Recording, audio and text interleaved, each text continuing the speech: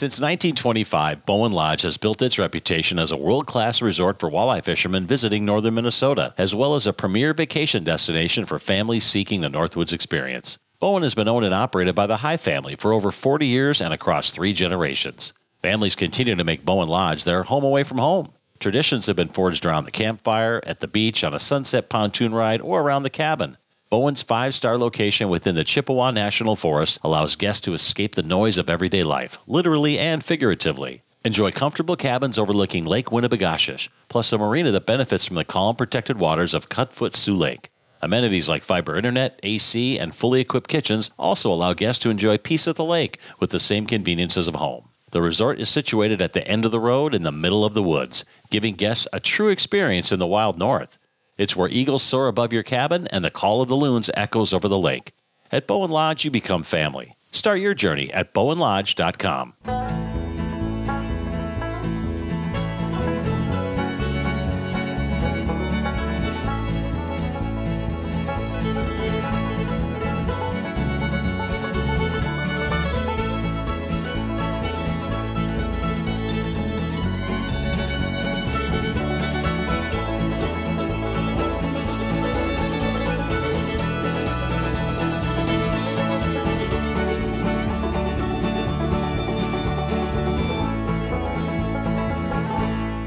Welcome back to Worst Season House with Michael Russo and Anthony LaPanta. Thanks for everybody for coming on out on this beautiful Monday night with the Vikings playing here at Split Rocks. Thanks to Grain Belt for having us out and doing the special. Thanks for Hannah for coming out and doing the wild tickets drawing. Our next live show, November 1st at Elsie's. November 1st is at Elsie's. We're doing a little flip. We were doing it at Tuttle's. We're now doing it at Elsie's. So definitely November 1st, 7 p.m. Elsie's. November 21st now at 7 p.m. will be the next time we're at Tuttle's, and we can't wait for that. We haven't been out there for a little bit. So thanks for everybody for joining us here at the Aquarius Home Service Studio on location here at Split Rocks. Or actually check out our social media. We'll have specials from Grain Belt as well. Wild tickets if you get there early as well. Wild tickets? No? All right, maybe wild tickets. Maybe wild tickets. Brandon, you could chop this out. Now Brandon's got some editing to do. So again, 7 p.m. November 1st over at Tuttle's, and again we'll have Grain Belt specials as well. So definitely take a look at our social media. Awesome night here on a Monday night in Minnesota. So really appreciate people coming out to Split Rocks. Anthony, choppy start to the Wild season though. 2-1. I mean, frankly, they're really just convoluted performances. They haven't really gotten going from their top guys. Their blue line gave up 91. Not their blue line. Their defense gave up 91 shot attempts the other night, which I think is the most in the NHL since 2014. It's not been good. A team that had played the night before, although that is the most talented Columbus team I've ever seen. Yeah. They have the most talent they've ever had. They're still not the best team in the NHL, and Minnesota's game's been off. There's no question about it. The injuries, though, are a huge part of it. And as we've talked a little bit over these last few games, they're playing $32 million under the salary cap right now when you combine the buyouts with the guys that are injured and out of the lineup. And that's tough. You're fielding a roster of $52 million each night compared to teams that are playing with 82. I mean, there's a difference. And that's been a challenge for them. They really miss Jared Spurgeon on the blue line because of what it does to all of the defensive pairings. Jake Middleton's game hasn't been as good when he's not playing with Spurgeon. Faber and Brodin were so good together, they had to be split up. Dakota Mermis has been fine, but when you consider that he's in instead of Jared Spurgeon, there's just no comparison. Right. Now John Merrill's banged up. I don't think John's been overly great either. They're bringing up Damon Hunt. If John can't play against the Edmonton Oilers, Damon Hunt will make his NHL debut. And this gets back to something I talked about last week. You know, I was a little surprised that going into the offseason, they didn't have another veteran defenseman down in Iowa, because knowing that if they had multiple injuries, that they only had the one $775,000 defenseman in Dakota, but then nobody after that. And they want to cook these young defensemen down there, and now you bring them all up. Yeah, but you had to have 3 guys go down. in order to do that. They had 3 guys go down: Spurgeon, Goligoski, and now Merrill. It took 3 injuries to mean that whoever this next guy would have been would have ever been in there. So I don't have any problem with having to me it's a salary forced. issue. It's a salary issue. Right, but I mean they could have had another they set themselves up with Cara and Lucchini and obviously Patan's down there and Lettieri, and they had multiple $775,000 forwards. I just mean that if you had another blue line back there. But you had to have 3 injuries to create this. Right. And with the forwards, they've got enough to withstand 3. Right. And with the defensemen, they could withstand 2 and maybe a third for short term, but not long term. Right. And I just think they also thought Damon Hunt was close. And we'll find out. He might have to. They were going to for sure have to bring a defenseman on this road trip anyway, because and they have the room to do it with Goligoski going on to LTIR, that they could add 2 players. One's Lettieri, one is a defenseman. They were going to have to bring one anyway with the back-to-back games and 3 and 4 nights to make sure you had an insurance policy. And I'm anxious to see Hunt. We've talked so much about this group of young defensemen, and it's usually the 3 guys that you're talking about, and Lambos, O'Rourke, and then Hunt.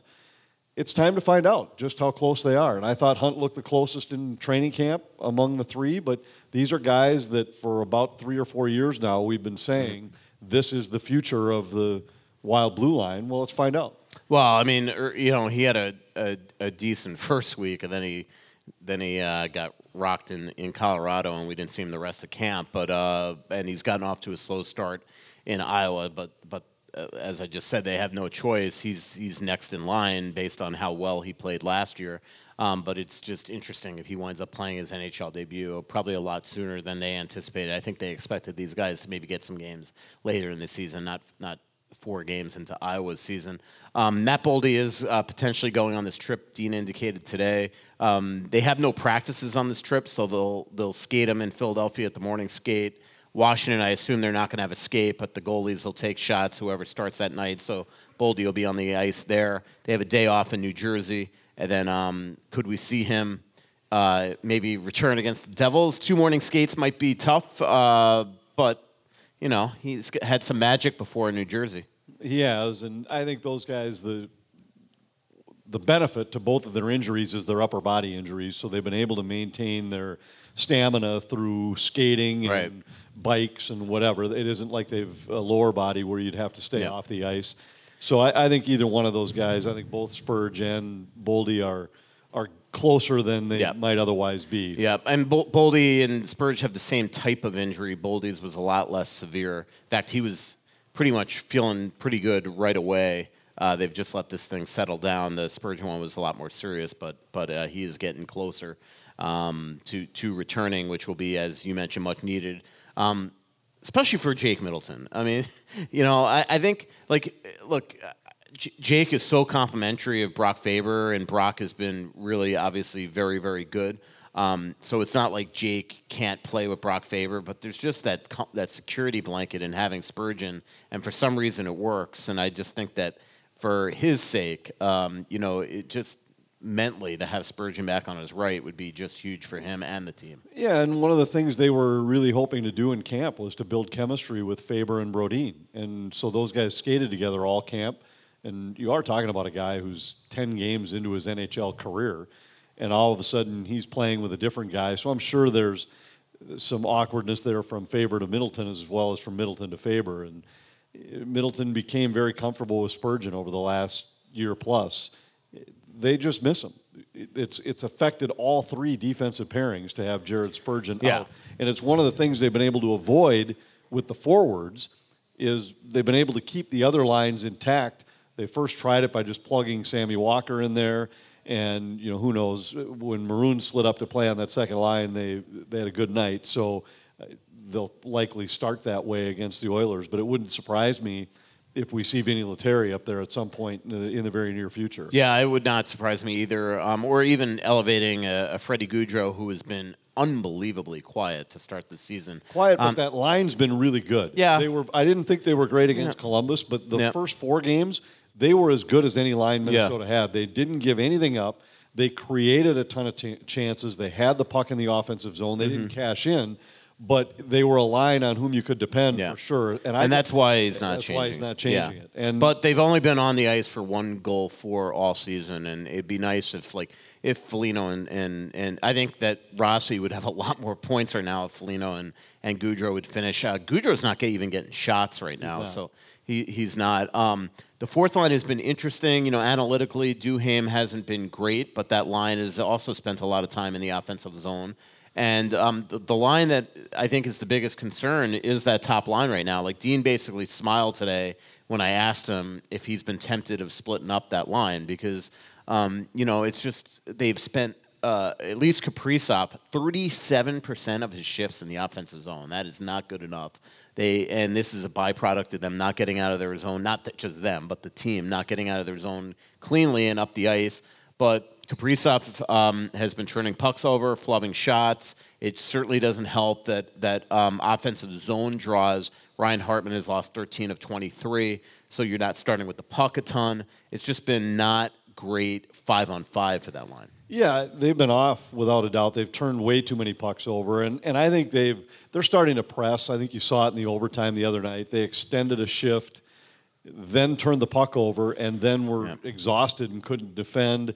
Where when they're on their game, they make a change before that offensive rush ever happens and make sure they have fresh bodies on the ice. They tried to extend the shift thinking they could make a play to win the game, and then they had a couple uncharacteristic turnovers, and Hartman actually had one. He wasn't on the ice with those guys, but tried to make a play along the wall in the overtime, and you just don't see the Wild, at least you haven't, since Evason took over. They've been one of the best overtime teams in the league because they protect the puck. And on that night, they just didn't. They turned it over 3 or 4 times. How about Kalen Addison dumping the puck? It made no sense. There was another one where he took a shot from the half wall. I think that was Addison, too, where it was – I was kind of amazed at practice today. It wasn't a lot of 3-on-3, but they had other stuff that they had to get done in practice, that's for sure. You mentioned Vinny Lettieri coming up. Not the greatest start. He's gotten points down in Iowa, but I think he's -7 or 8.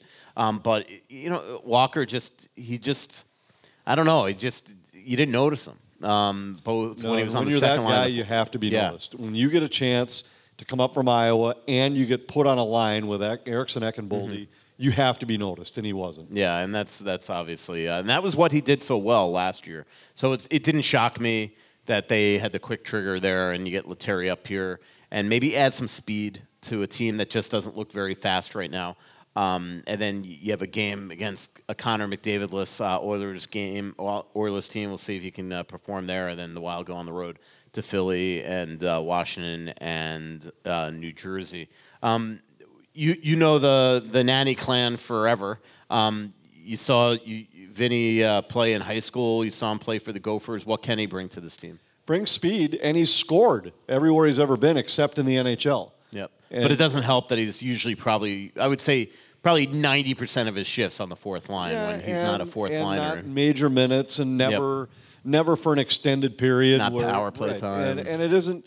But that's the same kind of role that a lot of these guys have to fill, and they have to create the chance for them. And he hasn't separated himself when he's had that chance. He's always been a great scorer in the American Hockey League. He's always been one of the leaders on his team. And we saw it a little bit in camp. He brings some speed, and he can shoot the puck. So let's see if the guy gets an opportunity and takes advantage of it. If he does, I could see him being a guy that brings some value to the Wild lineup, but he has to produce. Yeah, and it did not shock me, as you mentioned, that he came up here and was plugged in next to Dewar and Duhaime today, just because Maroon did play really well the other night. That line was a threat every single time they were on the ice. They combined for 15 shot attempts, I think 7 or 8 points. He had 2 points, Maroon. So obviously, you're not going to immediately make that change, but it's an easy switch to do in-game if you have to. If you have to. And I don't think long-term Maroon's a fit on that line, and obviously Boldy will take the spot when he comes back. But I was surprised that Maroon didn't slow the line down. Yeah. They played with pace.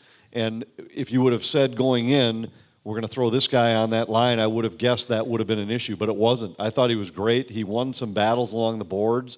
And that is what he brings. But he made plays after. He won the puck battle and then was able to make a couple plays.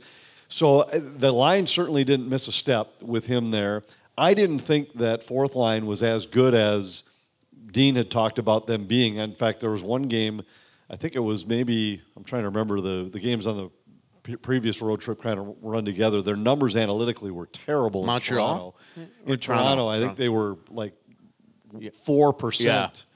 And Duhaime scored that game too. Right, and they shorthanded. They've been Dewar and Duhaime have been good, but I didn't think the line was great. And Dean raved about them and used them a lot in Montreal, and they were better. So it wouldn't shock me at all to see Maroon start there, but at some point within a game, see a swap, just like we saw the other night where Walker bumped down and Maroon bumped up. I just don't think there'll be when you have a guy that was signed to bring a little bit of punch, I don't think you're going to throw him on the fourth line and leave him there even if the lineup higher in the lineup is failing to produce. Yep. We have all these awesome shirts up here, so make sure you come on up and ask a question. Again, you don't have to be invited. We got our second trip coming up, and I'm excited. The first trip was great to Montreal and Toronto. You made dinner reservations tonight?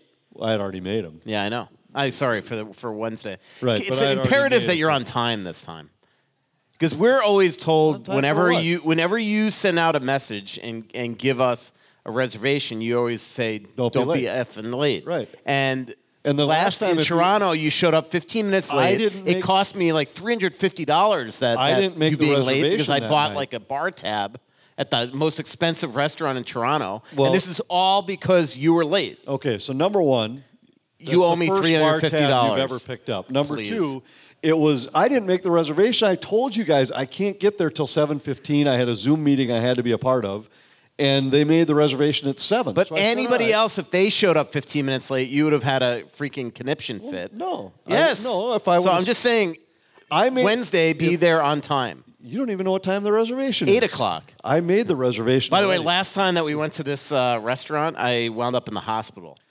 That was last year. You did, But and I was there first and Right. sat there with the guy from Sicily, who was awesome, the bartender. yeah, he gave me a bunch of places to go. Yep, and it was terrific. And then, yes, I found out the next morning that because Michael had a shot of espresso after dinner. No, I I had like 5 Americanos because you kept on ordering them. By the way, so far my insurance company hasn't picked up this tab, so you're in for me on that one too. By the way, you apparently it's frowned upon by insurance companies to wind up in the hospital to call when an you're ambulance because you had a overcaffeinated. cup of coffee. Yeah. I literally got off the gurney at Thomas Jefferson Hospital and went to the morning skate. Yeah. And when they got there and said, "What's wrong?" Well, I had some coffee after dinner. I had 5 coffees after dinner. So again, had- you owe me $350 for Toronto, and then you owe me right now, depending on if Blue Cross is going to pick up this hospital bill, you owe me so far maybe a couple I was grand at the there. same dinner. I didn't wind up in the hospital. I know, but you're the one that was ordering these double espresso Americanos at freaking 10 p.m. I was having wine. No. You should have seen, by the way, when I called that ambulance in Philly. I believe it. Like, this you wouldn't is even it. tell me the next day that you went to the hospital. I know, I and was slipped embarrassed. by accident. I know. Well, I had the little thingamajig on. So, question? Well, first of all, I hate it when mommy and daddy fight. Yeah. Don't you think he should pay me at least for part of this hospital bill? I don't ever see when you're ever in the wrong. So yes, you Exactly. Yeah. Yeah. Well, you should hang out with us once. You'll find out quickly how often he's in the wrong. Well, maybe I'll go on the trip next year. Yeah, Yes. do that. Yeah. I think we're going to have an announcement soon for that one. I'm probably going to get roasted for this. Actually, I've got a couple comments. First of all, we've talked about this before, but why is Everson so reluctant to ever make changes? And I'll give you a couple of recent examples. The other night, we were behind 4-2 against LA. We still had a chance to win that game. He didn't replace Fleury with Gustafsson in between. Was that between the second and third? First and second. First and second. You know, that could have got. If Fleury lets in another soft goal, we're done, right? Mm-hmm. And also, Fleury has one of the longest leashes on the team. You know, if you put another goaltender in Fleury's positions on, you know, when he plays well or when he's consistent or when he wins, you know, Well, let me just interrupt you there. This isn't a Fleury thing. This is an Everson thing. He doesn't pull his goalie. I mean, he hung Kakkonen up for 7 once in St. Louis. He's done that with Gustafsson 7 in Toronto. I mean, this is just his deal is that if you're the goalie, you're pretty much ending. For the Fleury game, you know, so it's not just a Fleury longest leash. It's a Dean thing. that game in particular, I was surprised when I saw him come out because he gave up 3 crummy goals, and they only lost that game because of him. I mean, I was surprised too, but the other thing you can remember is he said from the beginning, and we're going to play the guy that's playing the best. Gus played great on opening night. He got the start game 2. He gave up 7. Fleury comes in and plays the next game, plays great. What are you going to do? Go back to the guy that gave up 7 the Absolutely time not. before? Absolutely not. So you go to Fleury, and to Michael's point, he's always been hesitant to pull a goaltender within the game for whatever reason. And I don't know that at that point you've given up 4, you're down by 2. I just think he felt like, let's let Fleury play his way out of this. But I think in the back of his mind, at that moment is Gus is starting the next game. Yeah. To your point, though, it shocked me that he came back out because he gave up 2 crappy goals there in the final minute of the period. When you change, I mean, the first one, I still think shouldn't have counted. I think it was kicked in. But then to compound, that still needs to be stopped. And then to compound it, he's so frustrated that he gave up the goal, but 2, he didn't get the call, that then he just shovels it down the boards because he's frustrated, and that turns out to be a bad goal. Yeah, and I know the team fed off of that. Yeah. We talked a lot 100%. last year about how when Dean lost his mind sometimes on the bench, I thought the team got rattled because of it. I felt like the team got rattled when Fleury showed that he was rattled at that moment. And so I think maybe that was part of the second period was enough of that. We got to settle it. And Fleury played fine the rest of the way that night. He only gave up 1 more goal. So it isn't like it was an avalanche of goals scored against Marc-Andre Fleury. Right, but that's after the fact. So if you change, let's say you go ahead and change momentum to Gustafsson at the end of the first. Now you have, you've covered hockey for a long, long time. When they change a goalie, isn't just to put a new goalie in that might do better. It's also to change kind of give the team a fresh start. Isn't there like a mental part to that game? That's definitely a thing. Okay. I don't disagree with you. I was very I had a tweet ready that he was pulled. I'm like, then all of a sudden they come out. I'm like, delete. I mean, he just. I was surprised at it, especially in that circumstance. Like this wasn't a case of the team not playing well. This was a case of a horrendous goaltending performance. I mean, they had just before those goals given up 1 shot in 13 minutes, and then you go down into the intermission, down 4-2. Like to me as a coach, it is your job to then say, enough. You got to spark the team, who at that point couldn't have been comfortable with the goalie. Yeah, I was surprised. I thought he'd pull him that night. I was surprised. But in hindsight, he probably made the right call because Fleury played pretty well the rest of the way. Right, but they missed that golden opportunity of getting a little kick in the rear end with him. I see your point there. Okay, so but I will just again, I don't think this is that Fleury's got a long leash. This is just this is Dean's MO. This is just for whatever reason he and maybe you've talked to him more about this than me. He just has always been hesitant to pull goalies in games. I mean, Kakinen, didn't he have the guy had like a freaking 9 goals against average in St. Louis for a while, so. Well, the second thing is, okay, so Zuccarello got 2 goals last win. 1 got overturned. Yeah, 1 got overturned. So was it right? Was it in the overtime where Zuccarello made a pass to Kaprizov when he was, 15 feet from the goal? Kind of right off to the right of the goalie, a little bit right of center? Mm-hmm. Why in the absolute hell would you do that? Yeah. Why? Well, would you do that? I will say if he connects, it's a slam dunk. But that's what they always do. And what Anthony said earlier in the podcast, to me the most egregious thing wasn't that. It was then they were clearly gassed at that point, and they didn't even consider going for a line change. And then what happens? Kaprizov gets pushed off the puck like it's nothing, and then they again stay on when they had a chance to go to the bench, or at least one of them. And then they're dead tired, and they're split for the winning goal. So, they've just each of them has to play better. Okay, I don't want to monopolize the time, but the last thing is this.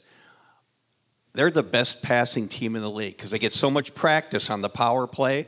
Uh-huh. It's like you watch them, and I don't know what it is, if they're looking for the absolute perfect goal, highlight goal, but you would think after 2 years of this crap, of constantly pass, even it doesn't make any sense to me. And is it as simple as what we see it, or is it that I It's can tell not? you it's not. I actually have talked to, I'm going to say I've talked to 10 different Wild players about this. The first one was Zach Parisi, and we were talking about the fact that, especially on the power play, he said, we get 19,000 people yelling shoot as soon as we get the puck on our stick. And he said, I'd like to bring them down there for 1 second and just take a snapshot of what I see between me and the goal when they're yelling shoot is like 7 legs, a stick, a shoulder, a helmet. He said, I can't even see the net. And I got people yelling shoot. And it's those shooting lanes they disappear fast. The one thing I think the Wild this year have made a concerted effort to do, which I actually like, is they're trying to shoot quickly off of face-off wins because rebounds create chaos. And so they're trying to get that first shot, and maybe you get something going before the penalty kill has a chance to get set up. Once the penalty kill is set up, teams in the NHL right now, and the Wild are right there with the best of them, they take away shooting lanes you have to move the puck side to side in order to create lanes. They're just not there. And so after I had talked to Zach about it one time, and then I remember talking to Mikhail Granlund about it, and because he's more of a pass guy anyway, and he said even the pass lanes. So we went out on the ice with him one time, and then we cut some video from games where we actually had a camera down low, like at ice level, just to see what these guys see. It's amazing how small the areas are that they have to try to throw the puck to get it through these guys. It is really unbelievable that they ever get a puck through when you look at it that way. So in fact, it was either Sportsnet or TSN in Canada. I can't remember. They have these cameras in the corner of the boards, and they were using one I saw it during the playoffs last year. It was to give the perspective of like a passer from the corner, and when you look out, it really makes you appreciate just how skilled these guys are. That I looked at it and I was like, how the hell does he ever get a pass through there? Yeah. The windows they're maybe 2 pucks wide that he's throwing pucks through. Yeah, it's really amazing. I mean, everything's slower, and you see every alleged passing and shooting lane from the press box or on TV, but it's unbelievable when you're down at ice level. But I will say, to your point, to me, their biggest threat on the power play is not Kirill Kaprizov, it's Joel Eriksson-Ek. He had 12 goals last year. He has been off to a great start this year. I would love them to just put pucks there so he could just bang away, because he's certainly willing to take the abuse. We see it all the time. It's unfair, the number, as Anthony said on last week's podcast. It's ridiculous, the abuse he's got to absorb, but he's willing to do it, and he's always there. He's as good a net front guy as we have seen in this league this season. I would love them to just be simple, get it there, let him do the work. But sometimes it's like Kaprizov and Zuccarello, they want to paint a Picasso out there, and it becomes problematic. When it works, though, it's beautiful. And so far, the problem too is, and we've seen this between Zuccarello and Kaprizov, especially Zuccarello before, is that when Kaprizov's off to a tough start or just in a tough stretch, I think Matt feels like the responsibility to get him out of it, and that affects the team. And that's why if this continues, I think Dean is going to split them a little bit. 1, to send him a message, but 2, to get him going. Because the one time that he really did it 2 years ago, both of them caught absolute fire. And then they put them together, and the team was back going on full cylinders. Get ready for unbeatable home comfort. That's right, it's Aquarius Home Services' fresh fall blowout sale. Dive into their amazing 25% discount on a complete whole home heating and cooling system or a whole home Connecticut water treatment system. I have both in my house. Whether it's upgrading your old furnace and air conditioner or elevating your home's water quality, Aquarius is your answer. Whether your water is city-based or from a well, they have the solution. And if you've been toying with the idea of upgrading your heating and cooling system, well, don't wait. Grab this one-time offer before Minnesota's relentless winter hits, and you know that it is. Their high-efficiency furnaces bring not just premium comfort, but also financial benefits. Don't miss out on the chance for the ultimate home upgrade and substantial 25% off savings. Aquarius believes in earning the right to be recommended. They're just a click away at AquariusHomeservices.com, and don't forget to mention that Russo sent you. A guaranteed cash offer from Chris Lindahl Real Estate is exactly what you need right now. Everyone can see the real estate market is cooling off quickly. Well, don't be one of the houses that doesn't sell. Be a smart seller and get a guaranteed cash offer today. There are no commissions, no repairs, and no open houses. Chris Lindahl Real Estate's guaranteed offer puts you in control so you can sell your home fast. The economy and housing market are becoming more uncertain, and homeowners just like you want to make sure you cash in on your equity. And that's why thousands of clients work with Chris Lindahl Real Estate.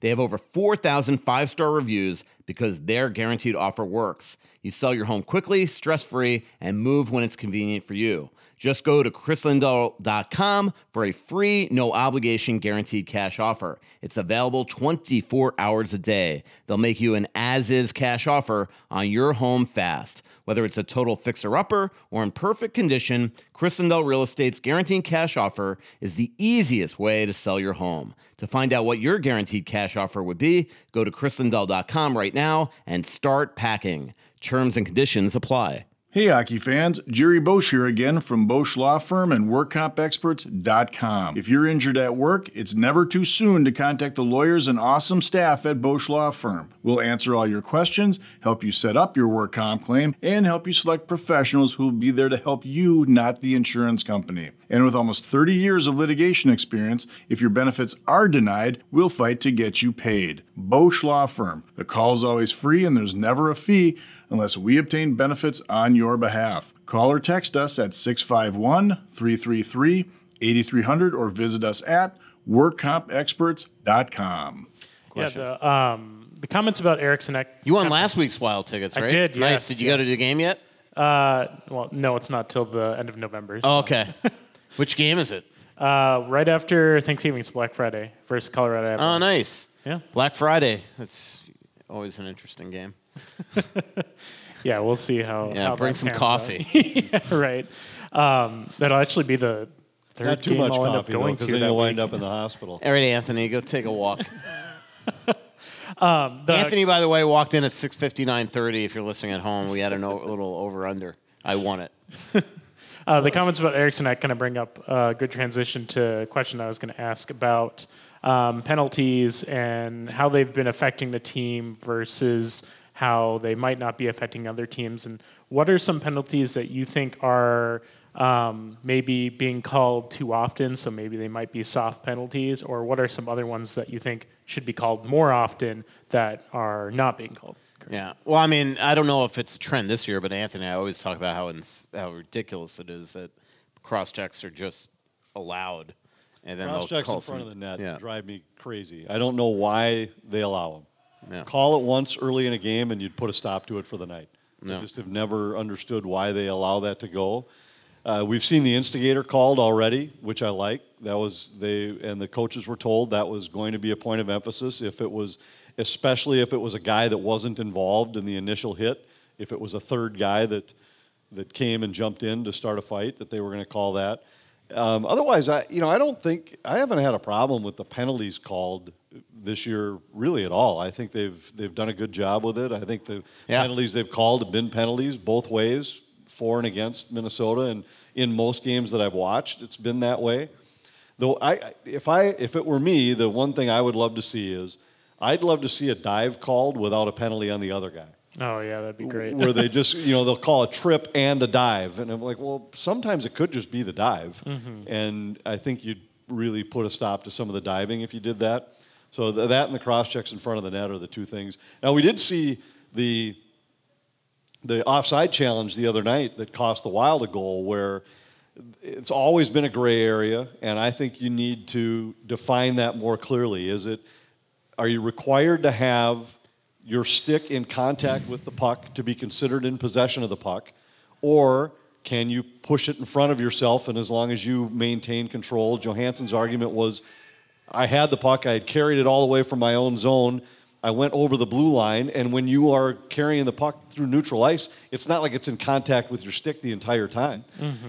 But I understand the argument the other way. We saw it work in the Wild's favor a couple of years ago when Mikko Koivu pushed the puck across the line and took his stick off of it while he waited for a teammate to get onside and then regain. Well, so if you're going to call that a good goal by saying he relinquished possession by pulling his stick back, then it's not possession. So I think they need to just make that more clear. That's my problem is the inconsistency. Like Connor McDavid last year had a play where he was ruled to have possession of the puck. Well, that was so much beyond. He was spinning backward. Yeah, I mean, it was ridiculous. And Johansson is going by a defender, lifts the guy's stick, and gets in there, and he's being punished for it. I was surprised at that call.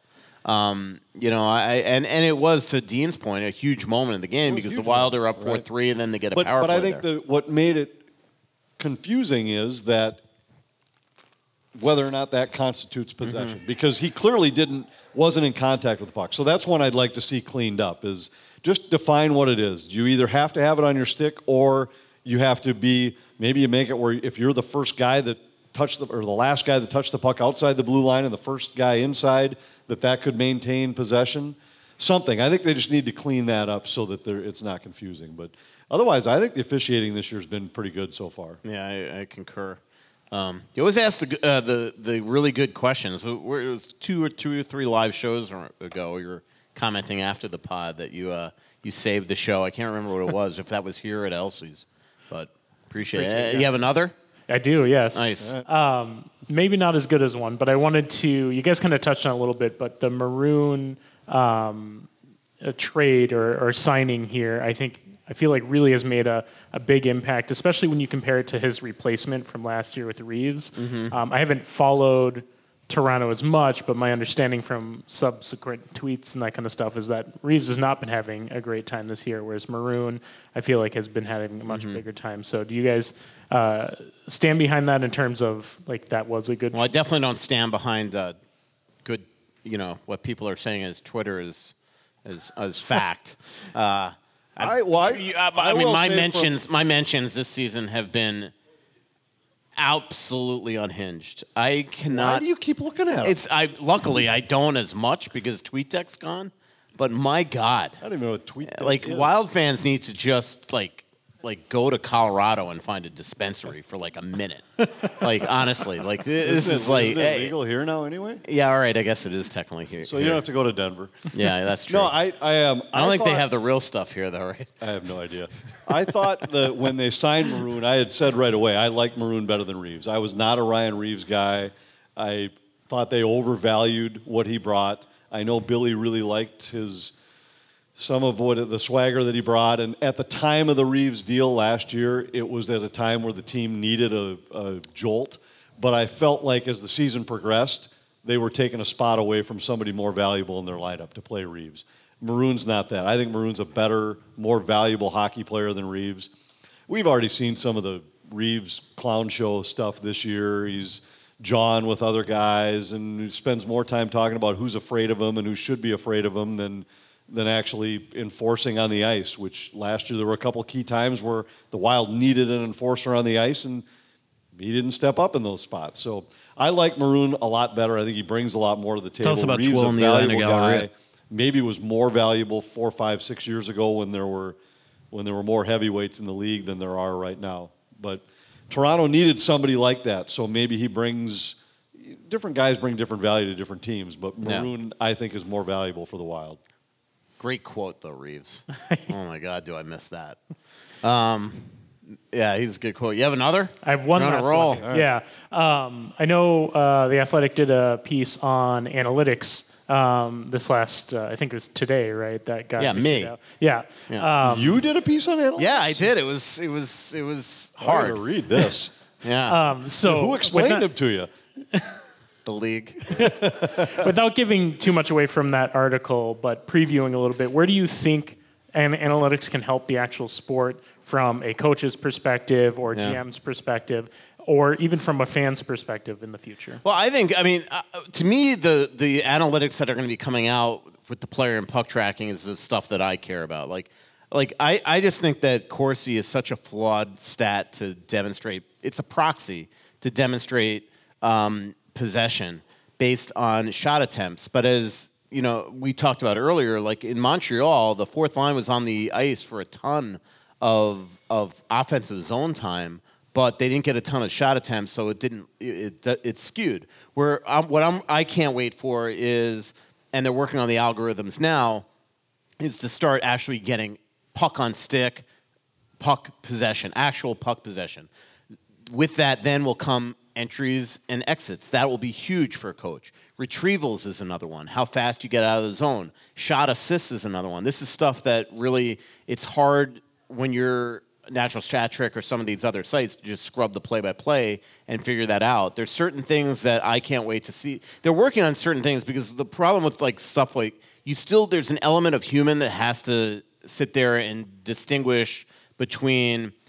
So right now, the player in puck tracking is actually technically keeping track of the shots, the block shots, and things like that. But then you have the off-ice officials, essentially the ones that are plotting it, making sure it's accurate. Because there's certain things that they can't figure out, like the difference between what was a shot pass, a slap pass, and a slap shot, and things like that. So I'm really excited about the what we've seen so far, but this is just the beginning. The stuff that the analytics community wants, which is the stuff that I was just talking about, that's not on NHL.com/edge yet.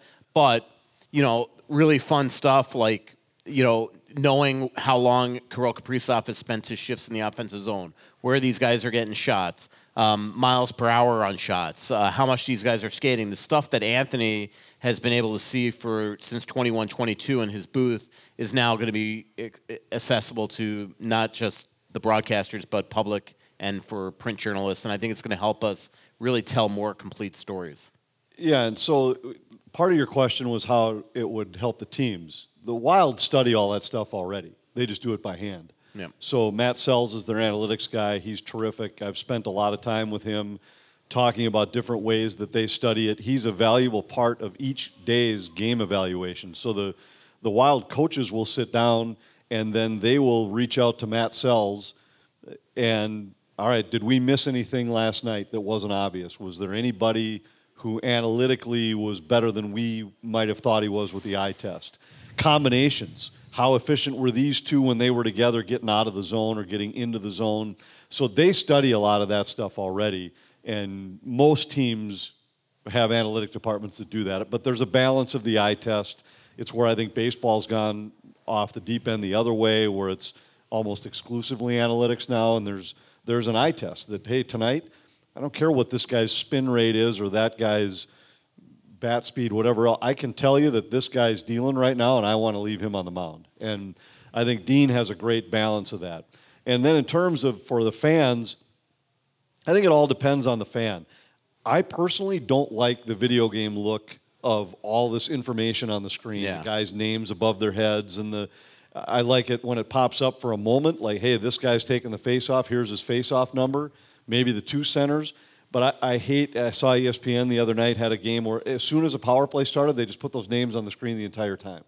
And I don't like it. But, maybe it's a younger generation of fans that's used to looking at games like video games, and they see it and they want to know where all the guys are.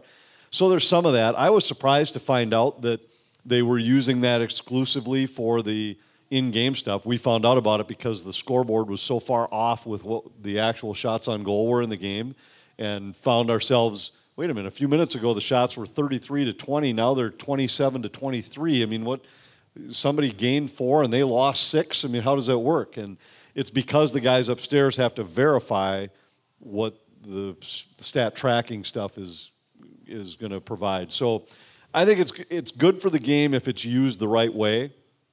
And we're learning along with it, because I think anytime you use any of those statistics, I've always felt if you use a statistic that's not, guy's a 30-goal scorer, everybody knows what a 30-goal scorer is. Everybody knows what a 300 hitter is, what a 20 points per game average guy is, any of that stuff.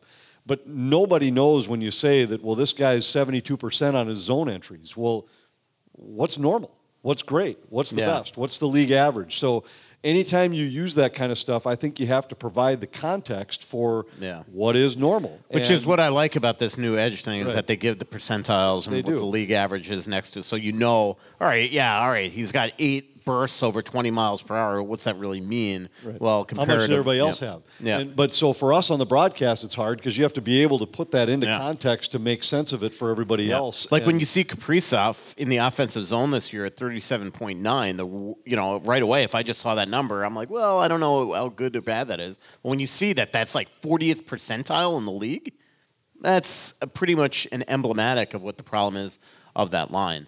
So I don't know.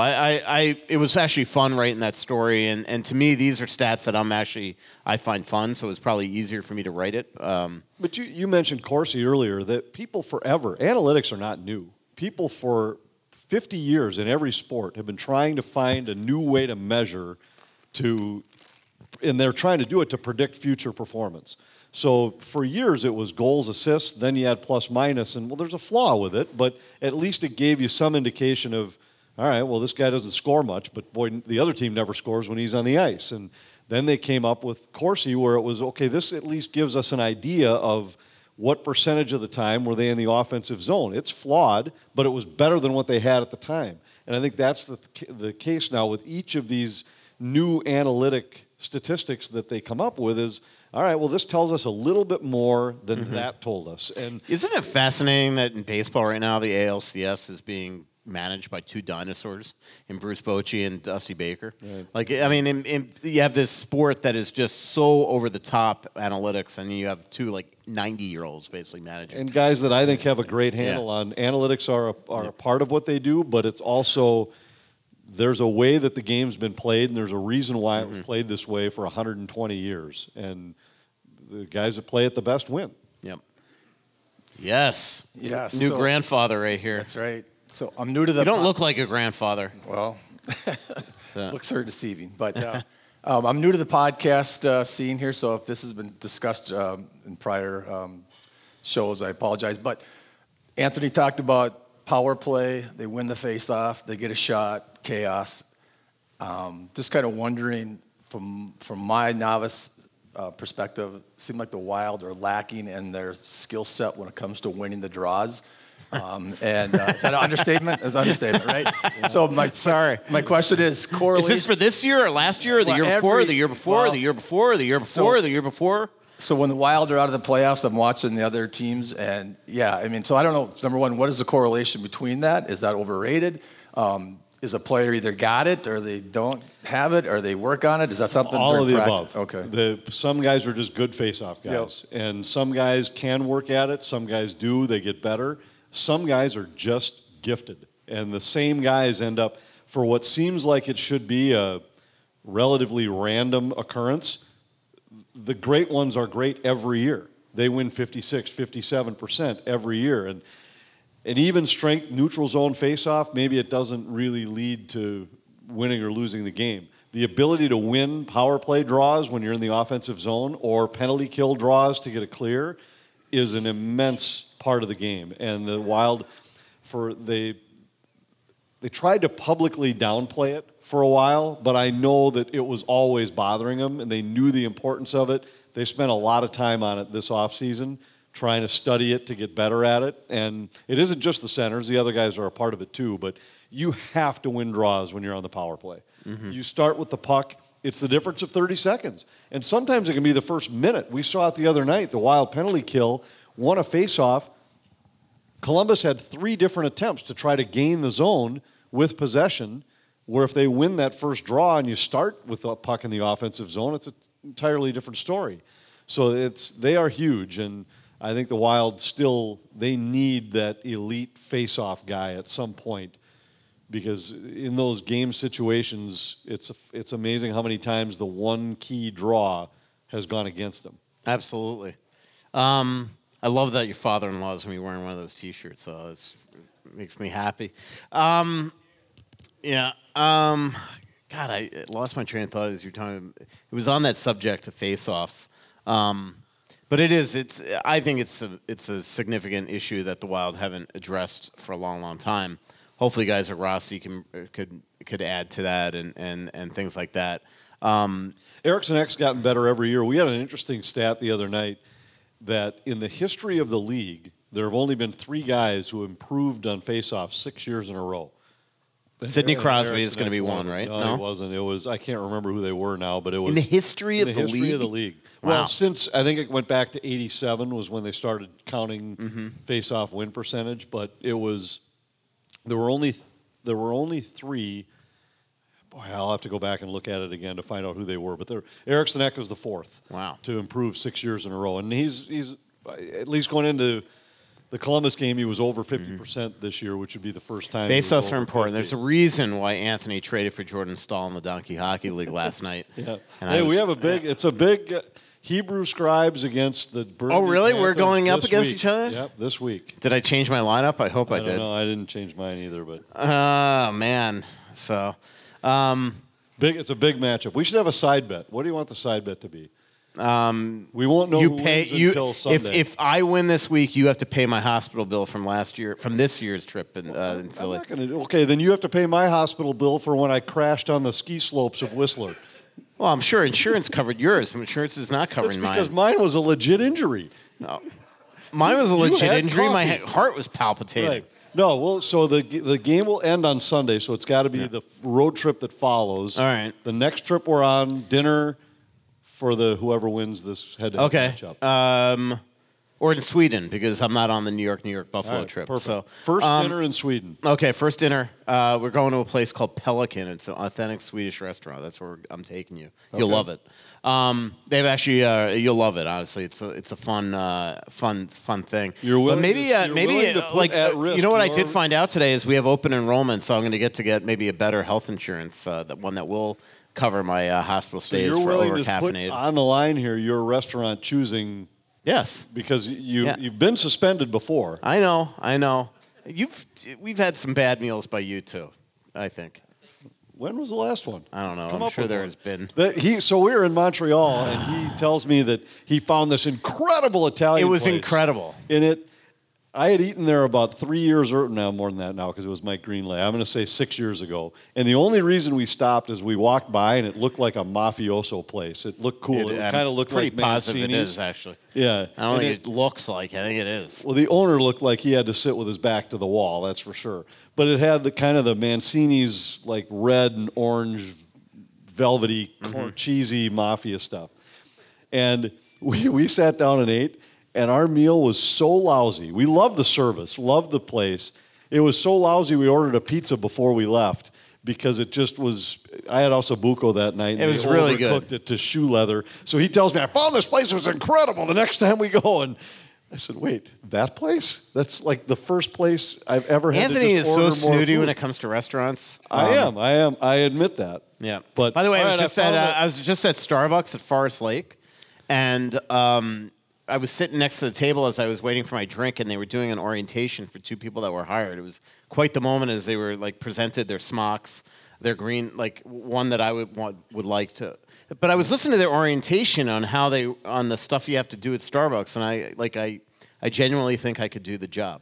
Did they have what you do in an emergency if a guy has coffee and needs 911? I'm sure they have a little pull thing there. All right, but I'm pretty positive that, and the other thing is that Starbucks has health insurance. So I found the names of the 3 guys who had improved 6 years in a row: Steven Stamkos, Mike Fisher, and then Andrei Nikolshin, who I don't remember. Nikolshin. I don't remember. From 1999 to 2004. Okay. But Stamkos and Fisher were the other 2. Well, I'm excited to stop in there tomorrow, actually. I'm going to go down and see Scott Dayton and check it out. I've got to replace a black suit for this upcoming season. I'm also anxious to check out their fall selection of ties. He told me there were some new ones coming in since the last time I was down there. And I also got to pick up a couple. I realized it on this trip that it's fall now. We're heading into winter. So layering is key, and they've got some great quarter zip sweaters and sweatshirts, whether dressy or casual options. So I'm excited to go down there, make a few additions to the wardrobe for the upcoming season. Now that we're back in the routine of being on the road, you got to have some different clothing items than what I've been dealing with all summer, where it's just been golf shirts. So I'm excited to go down there, see Scott. In fact, I'm going to be down there tomorrow. So Scott, if you're listening, I'll see you tomorrow at some point at Twill at the gallery at the Edina Galleria. And that's awesome. And here's a word from Royal Credit Union. Get $250 when you switch to a Royal Credit Union checking account. When I go to Royal, I feel very connected there. See details and open your account by November 15 at rcu.org/checking bonus. Insured by NCUA. How about this? We had another great stat the other night. When we were getting ready to do the I'll go out on a limb and say Eric Snack's going to have a better career than Nikolshin. He probably will. So we had I was thinking about statistics we had looked up. Johnny Gaudreau, his last year in Calgary was plus 64. then last year in Columbus was minus 33. So the swing of 97. So we looked up what the all-time biggest fall was from one year to the next. Had to be that. It was that by 14. The next highest was Brian Engblom, who went from a plus 78 to a minus 5 from one year to the next. Wow. For which team to which team? Montreal it was to 82 to 83. So Montreal I don't to know wherever what he was team. next, probably. Yeah. But can you imagine going dropping 97 on your plus minus from one year crazy. to the next? That is beyond belief. Any other questions? Any other question? What do you expect from this upcoming? We got one more game on the homestand here against the Edmonton Oilers. I think that they're in a tough spot. Even the Oilers without McDavid. This lineup is really taxed right now with the guys they're missing, and I think they'll play well. I think they usually respond well when subpar effort is followed. So I'd expect they find a way to beat Edmonton. But the road trip isn't going to be easy. Philadelphia has played better this year than I think a lot of people expected, and Washington, isn't a great club, but New Jersey's one of the elite in the East. So I think it's going to be a challenging road trip as well. Question. Yeah, I just like your thoughts on Kalen Addison's performance thus far. So I know that Rossi and I think Addison were both kind of given directives to get stronger, and I think you see it in Rossi. But Addison, I know I saw that his body fat was down to 7%, and in the last game it looks like he could probably use a little bit more body fat because when he got that penalty, he was just like chucked off to the side like he was nothing. And there doesn't seem to be any. He like plays. Cushion? Yeah, he plays smaller than he is. Yeah, well, I don't know. I mean, I don't he's not going to get bigger in terms of height and girth. So I get what you're saying, but I mean, what he tried to do is get way stronger this offseason. His legs are like tree trunks, all that. So, but there's only so much you can do when you're a frame like that, and so. He's never going to be somebody that's going to be able to, get that bruising puck battle in front of the net and win it and things like that. What do you think of his game so far? I think his game's been just okay. Just okay. And I haven't seen a significant difference from what we saw last year. And I think he's at risk right now of holding his spot in the lineup. And the power play's been good. I don't think it's necessarily been because of him, where last year I felt like he made a major difference on the power play. So we'll see. I think he has to be better, or when all the defensemen are healthy, I'm not positive his spot in the lineup is secure. And that's just my guess. I haven't asked our coaches about that, but right now they don't have any extra defensemen anyway, so he's going to play. Yeah. I'll be interested. It'll be fun to see Damon Hunt if he gets a chance to be in the lineup and how good this guy is. He needs to keep his head up, though. That play in Colorado was scary. Dakota Mermis has been good. Yeah, Dakota's been really good. We haven't really talked about him, but he's got 4 points now, or 3 points now. But goal and assist last game, assist before that. Randall McDaniel went down and talked to him and his wife. So his wife is Dakota's dad's sister, and so I went down and saw aunt and uncle and their great aunt who lives with them. And Randall was it was just fun because when Dakota was a kid, he used to go to all Randall's games, and now Randall's on the guest list to come to his, just a full circle thing. Yeah, which is a great story. Yeah. But I just think his game's been good, beyond the point. He's such a cool, down-to-earth guy, too. Yeah, and I think his game has been calm, nothing flashy, but he's been good. And I think it's kind of cool when you see guys like that get opportunities.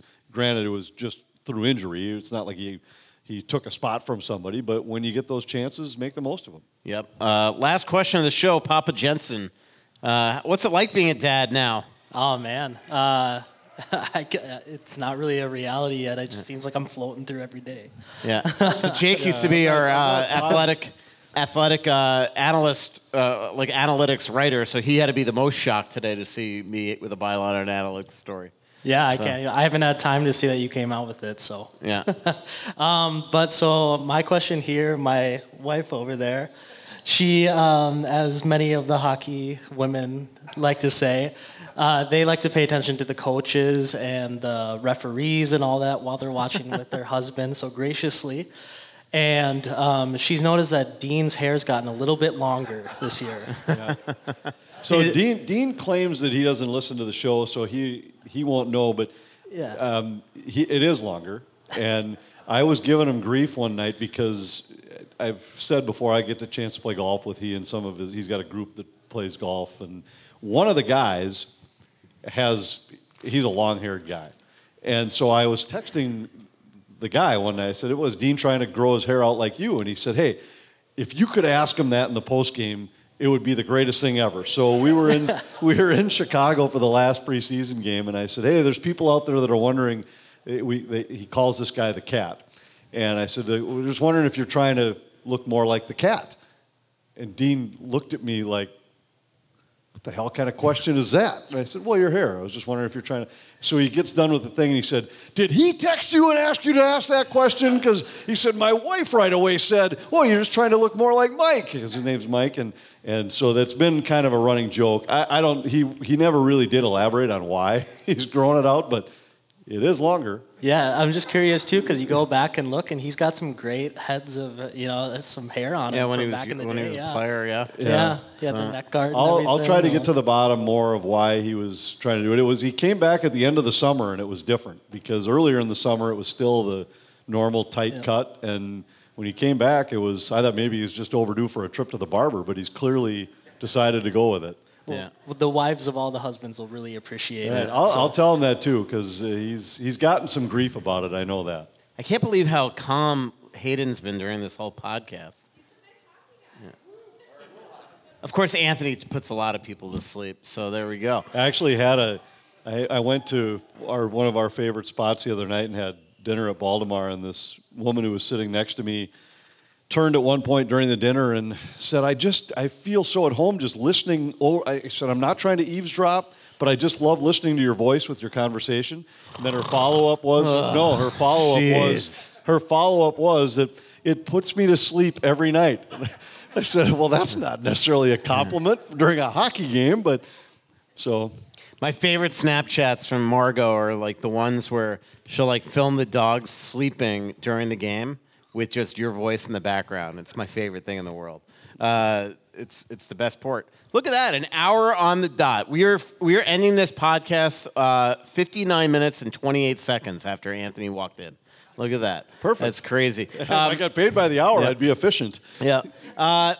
Again, November 1st at 7 p.m. at Tuttle's is our next live show. Thanks to Tuttle's for always having us out for these live shows. Thanks to Grain Belt as well. Watch our social media at Russo Hockey, Talk North, and Anthony LaPanta, and you can see what our next Grain Belt special is going to be for Tuttle's. Right today we have the $12.99 cheeseburger, fries, and a pint of Northeast. Maybe it'll be the same. Maybe be 2-for-1s or buy one, get ones. One or the other. One or the other.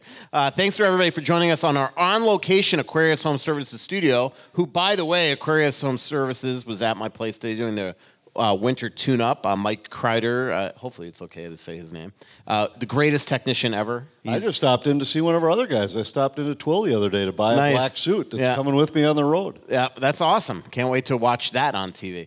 So thanks, everybody, for joining us. And again, thanks to our sponsors, Aquarius Home Services, your installers of Connecticut Water Treatment Systems, Plumbing, Heating, and Air Conditioning, Bowen Lodge on Lake Winnebagashish.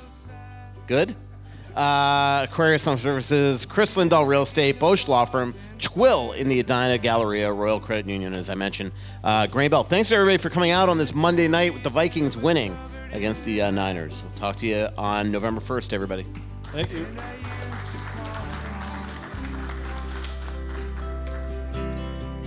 So much coming out, there's nothing going in.